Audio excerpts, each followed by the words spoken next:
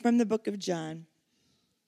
On the evening of that first day of the week, when the disciples were together, with the doors locked for fear of the Jews, Jesus came and stood among them and said, "Peace be with you."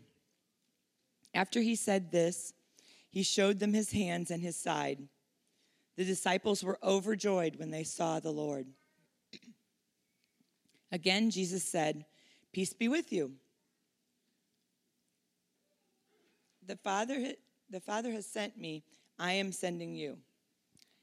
And with that, he breathed on them and said, "Receive the Holy Spirit. If you forgive anyone his sins, they are forgiven. And you do not forgive them, they are not forgiven." Now Thomas, called Didymus, one of the 12, was not with the disciples when Jesus came. So the other disciples told him, "We have seen the Lord." But he said to them, "Unless I see the marks in his hands and put my finger where the nails were and put my hand into his side, I will not believe it." A week later, his disciples were in the house again, and Thomas was with them. Though the doors were locked, Jesus came and stood among them and said, "Peace be with you." Then he said to Thomas, "Put your finger here. See my hands. Reach out your hand and put it into my side.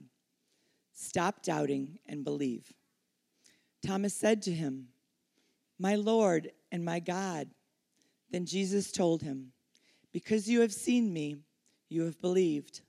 Blessed are those who have not seen and yet have believed." Jesus did many other miraculous signs in the presence of his disciples, which are not recorded in this book. But these are written that you may believe that Jesus is the Christ, the Son of God, and that by believing you have life in his name. Well, good morning, everybody. I just want to reintroduce for you our vicar, Victor Minatola, and I just want to review. Does everyone know what a vicar is? What in the world is a vicar anyway? Vicar comes from the word that we say vicariously. So today I am standing in substitute of the pastor. And in the Lutheran Church, we use the term vicar as a student pastor. Right. So you're studying at my alma mater, Concordia Seminary in St. Louis. And I'm doing the same program, the specific ministry pastor program that Pastor Max went through. And it's great. We don't see much of you, Victor, because you're over at the Fishers campus. What's your role there? My title is Director of Worship Arts, so I help oversee the worship services. I primarily lead the contemporary worship service like Pastor Max does, and just help out with Bible studies and things like that. There's some great things going on over at Fishers. Can you give us just a little bit of information? So the Fishers site has been open since the end of November. One of our touch points is the indoor play structure that's open for free to the public Monday through Friday and Sunday afternoons. We see roughly 1,000 kids coming through every single week. We're starting to see some families who have brought their kids to play at the play structure are now starting to worship with us. We sent a postcard out with our Easter worship times to those people that are coming to the play area, and I know for a fact that a woman came to the sunrise service because she'd been bringing her grandson to the play area. And I have to say that our vicar here is one of the prime leaders for our downtown ministry. Tell us just a little bit about downtown. Downtown kind of started out as a Bible study on Sunday afternoons and morphed into more word and sacrament ministry, and we're looking for ways that we can minister. A lot of it is young professionals down there is kind of our demographic, so finding ways that we can reach out and grow the community and serve that downtown community. We praise God for everything that's happening at Fishers. Last week, Easter, with the combined services. Combined services, we had almost 800. 800 people. Isn't that amazing? Let's give God a hand for that. Well, welcome. Thank you for your message, even in advance. Thanks, Pastor Luther. May the words of my mouth and the meditations of our hearts be acceptable in God's sight. our Lord, our rock, and our Redeemer. So last week we had our big Easter celebration, the day that we anticipated after the 40 days of Lent, the day when we could bring out the lilies that have somewhat thinned out as people brought them home to beautify their houses. We got to shout and sing once again, Alleluia, because we put that word away during the penitential season of Lent. We get to join our families for ham suppers. Ham and baked beans was always the staple in our Easter celebrations. We anticipate Easter. And one thing that has really stuck out at me this Lent and this Easter is that we as believers, we know the story and we tend to rush through from Good Friday to Easter. And Easter morning, the flowers are there and the scents and the horns and the alleluias, and it's all big because we know the story. But I've been really challenged with stretching the story out, slowing it down, and experiencing it the way those first disciples did on that first Easter. And in reality, on Easter morning, where we are singing Hallelujah, and we're saying, Alleluia, Christ is risen. He is risen indeed, Alleluia. They weren't there yet on Easter morning. On Easter morning, they still had a lot of doubts. On Easter morning, they were still trying to piece together what exactly is going on. And our reading for today from John begins in the evening of that first Easter. And we find out that in that evening of the first Easter, while we've shouted out our hallelujahs, they're locked up in a room because they're afraid of what the Jews might do. They know that the tomb is empty. They know that a couple of them have seen Jesus. And beyond that, they don't know what this means. And then you get to the week or so after Easter, and you get the perennial Doubting Thomas sermon. Well, this is not going to be so much of, that Doubting Thomas, I'm glad I'm not like him kind of messages. But instead one that says, maybe there's times when we ourselves have doubted. Maybe there's times when we have relied on our own reason and understanding, trying to make sense of things instead of looking to where God promises to be. Maybe there's times when we've been skeptical in our faith, and yet we're told simply to have faith. And so this morning, I'm going to say that Thomas was actually rather brave to voice his doubts to the disciples, but it was a doubt that only Jesus could overcome. I want to take you back to June 17th, 1996. The reason I know this date is because it was Christine and my first anniversary. Now, it was a Monday, and I worked out of the home at the time. So I had my home office with my home fax, my dial-up modem, and my office phone line. And we also had our home phone line. And normally, I ignored the home phone while I was working during the day. But late in that Monday morning, the phone rang, and the caller ID was Christine's dad's number. And I'm thinking to myself, well, he's at work. And I know that her stepmom just got back in town from a conference. Now, her stepmom, who I love dearly, Annetta, she is from Germany. German is her first language. English is her third language. Somewhere in the middle, she learned Greek. So she speaks English fluently, but she's a scientist. She's very cerebral. She's very practical. Not only is English not her first language, but joking is also not her first language. So one of her gifts is not remembering birthdays and anniversaries. It's just not something that is part of her. And so we always give her a calendar every single Christmas that has everybody's birthday and anniversary there. So at least she can see it even if she doesn't remember it. So I'm thinking, maybe Annetta is calling to wish us happy anniversary, although that's probably not right. So I wonder why she's calling. So I answer the phone and I say, hey, how's it going? And I hear this trepidation in her voice as she says to me in her native tongue, Bill ist tot. And I knew enough of German from 4th grade to understand what she was saying. She said to me, Bill is dead. Christine's dad had died the day before. She got back from her conference and found out. And by the way, the day before was Father's Day. We found out on our first anniversary.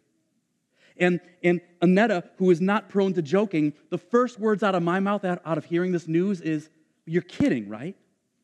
Why would she kid about such a thing? But it was the only thing inside of me that made sense. He had been out for a bike ride. There was no warning whatsoever. He was healthy, and he had a major cardiac event and died on the side of the road. So this was not something we were expecting. So I could not believe the words that I was hearing. It didn't add up. It didn't compute. It didn't make sense. And I think that's kind of how it was with Thomas. When he heard everybody talking with excitement that they had seen Jesus, that Jesus was alive. This is more than just one or two sightings. They all saw him at once. And Thomas just he can't get to where they're at. He can't believe what he's hearing. So let's go back, because let's remember, this is still the first Easter. This is the day of Easter. So let's go back and let's stretch that story out a little bit. So we've got the morning. While it was still dark, the women went to the tomb and they found the tomb empty. And so they ran to tell the brothers. And Peter and John run back and they've got the foot race. And they see that indeed the tomb is empty. And in fact, not only is it empty, but the grave clothes are still there. The grave clothes here, and then the cloth over his face is over here. They know that the grave is empty, but they still haven't seen Jesus yet. And they start going, what is going on here? And then they leave, and Mary lingers, and Mary is crying, and then she meets Jesus. She doesn't know that it's him at first, but she sees Jesus, and he says, "Go and tell my brothers to wait for me because I'm going to come to them." And then she goes to them, and then we hear about the two disciples that are walking on the road to Emmaus. We're going to hear more about their story next week, where they're walking, and Jesus showed up alongside them, and he talked with them and ate dinner with them, and he broke bread and said, "Peace be with you." And they knew that it was Jesus. And so you've got all these different events. And so on that Sunday night, they're gathered together in a locked room, and they're trying to piece together what this all means. Who saw what? Who heard what? Who experienced what? Right now, there's only a couple people that have actually seen Jesus. What does this mean? And as they are in this locked room, Jesus appears to them, and he says, "Peace be with you." And then he shows them the wounds in his hands, and he shows them the wound in his side, and it's at that moment that they realize that this is Jesus. And John tells us that they were overjoyed. The evening of Sunday, is when the Easter celebration really started for those first disciples. That's when they are overjoyed, and when they are shouting out, "Alleluia, Christ is risen. He is risen indeed, alleluia." And how do they recognize him? By his wounds. Jesus' presence cast out their fear and cast out their doubt. But then John tells us that for whatever reason, Thomas, who was one of the 12, was not there with them that Sunday night.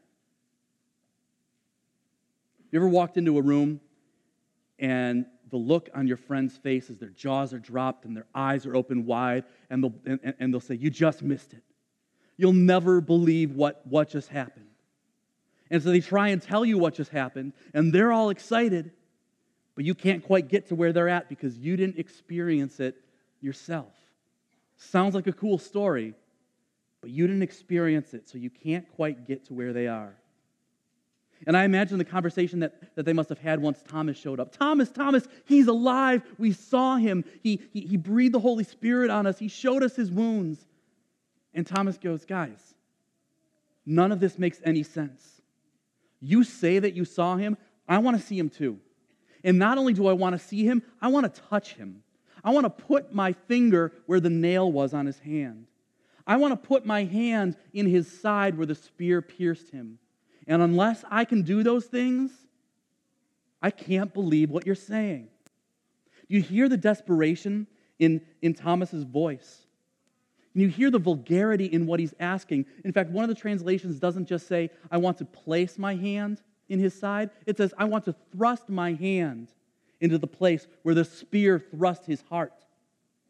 This is almost obscene what Thomas is asking, but he says, "You saw, but unless I can touch and see, I will not believe. I cannot believe. But if I touch and see, then I will." And I imagine Mary Mary, who was in the garden, and when she realized that it was Jesus who was talking to her, she wrapped her arms around his legs, and Jesus said, "Mary, don't hold on to me because I have not yet ascended to the Father." I imagine Mary saying, "Thomas, he wouldn't even let me embrace him. How do you expect that he's going to let you touch his wounds?" But Thomas expressed his doubts. And then what did the rest of the believers do? Did they kick Thomas out and say, we can't have you around with these doubts? No, in fact, the opposite is true. We don't know what happens in that week. But what we do know from John's testimony is that following Sunday, the Sunday after Easter, just like we're at right now, that Thomas was there with the rest of the disciples. But again, the room is locked. And again, Jesus appears in their midst. And again, Jesus says, "Peace be with you."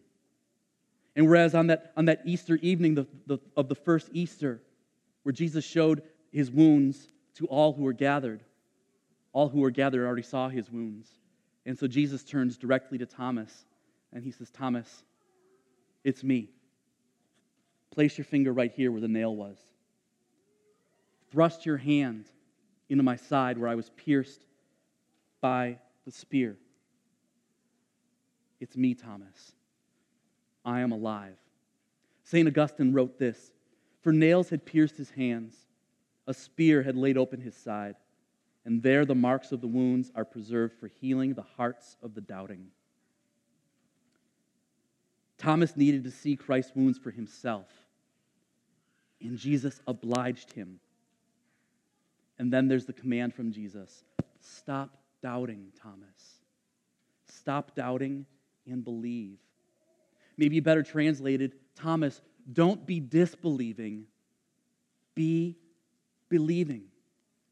And then doubting Thomas gives the boldest confession of who Jesus is written in all of the Gospels.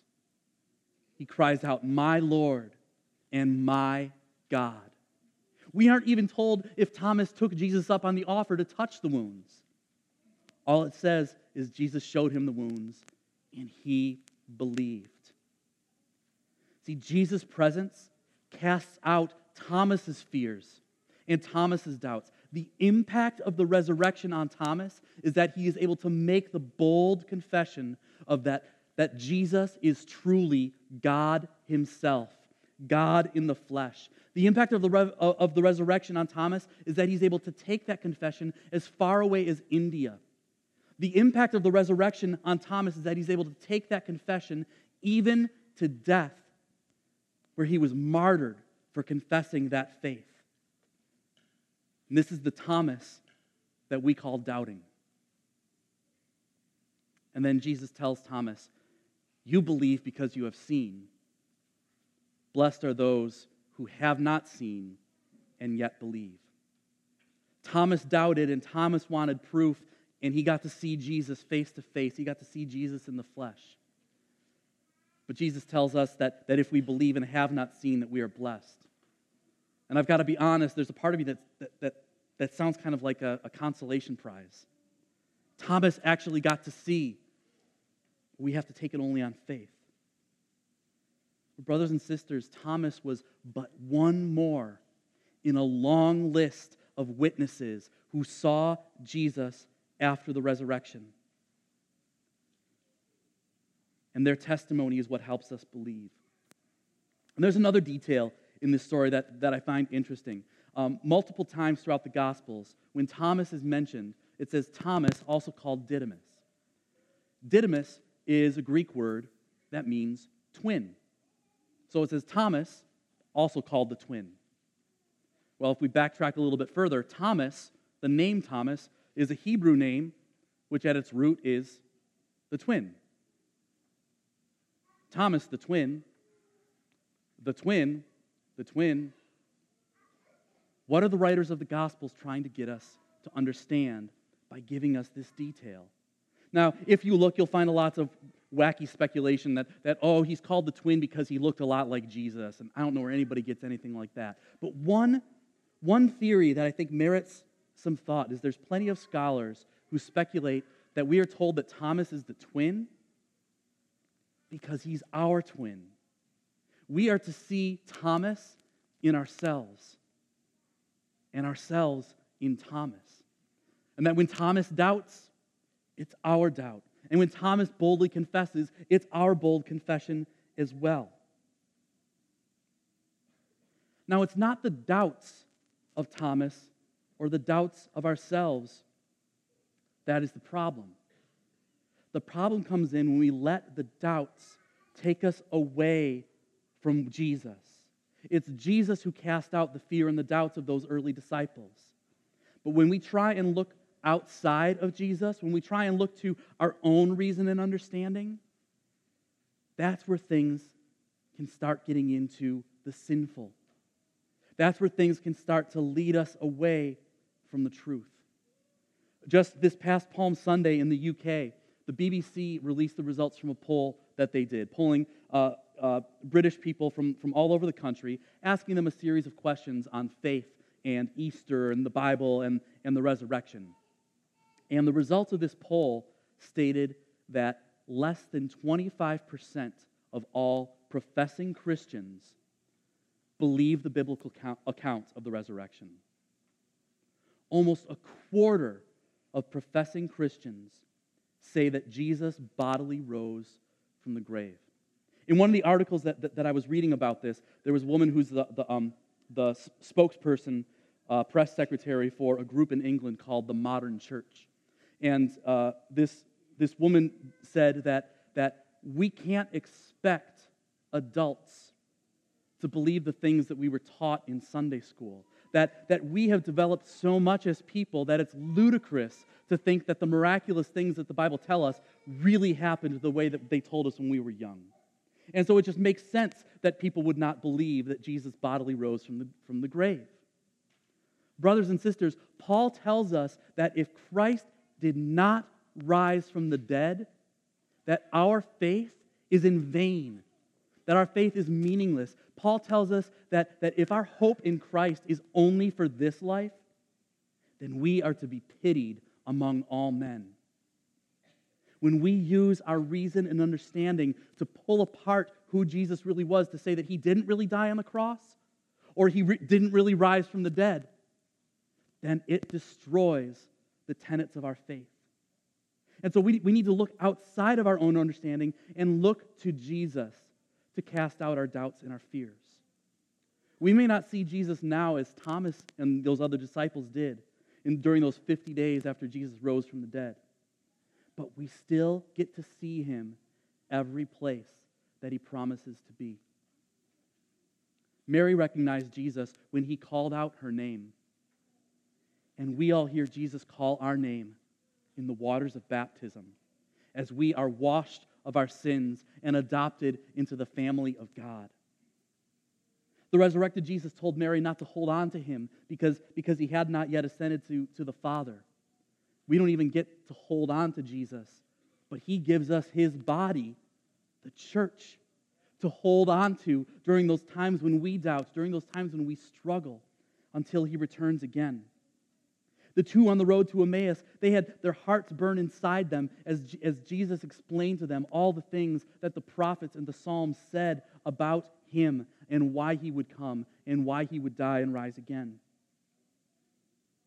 He has promised to be in his living word, and he is all throughout Genesis to Revelation and everywhere in between. And we get to be in the presence of Jesus and have him cast out our fears when we are in the presence of him in his word. Thomas demanded to touch. He wanted to touch and see in order to believe that it was Jesus. Jesus allows us to taste and see that he is good as he gives us his body broken and his blood outpoured in his holy meal. When we doubt, Jesus is present in all the places that he promised to be to cast out our fears and to cast out our doubts. He gives us the gift of faith. That gift of faith is what allows us to believe. His presence, where he promised to be, casts out all of our fear and doubt. And his presence allows us to call out with our twin, my God and my Lord. In 1 Peter chapter 1, Peter, who was there in that room on that first Easter, Peter, who was there in that room on the week after Easter when Jesus presented himself to Thomas, Peter says this, "Though you have not seen him, you love him. And even though you do not see him now, you believe in him and are filled with an inexpressible and glorious joy, for you are receiving the end result of your faith, the salvation of your souls." John finishes up this section of his gospel by saying, "But these things are written that you may believe that Jesus is the Messiah, the Son of God, and that by believing you may have life in his name." Brothers and sisters, the impact of the resurrection on our life is that we who were dead in our sin are now made alive in Christ. That we who once doubted are assured by the testimony of those who have gone before us in the living Word of God, for our good and for our salvation and for His glory. Amen.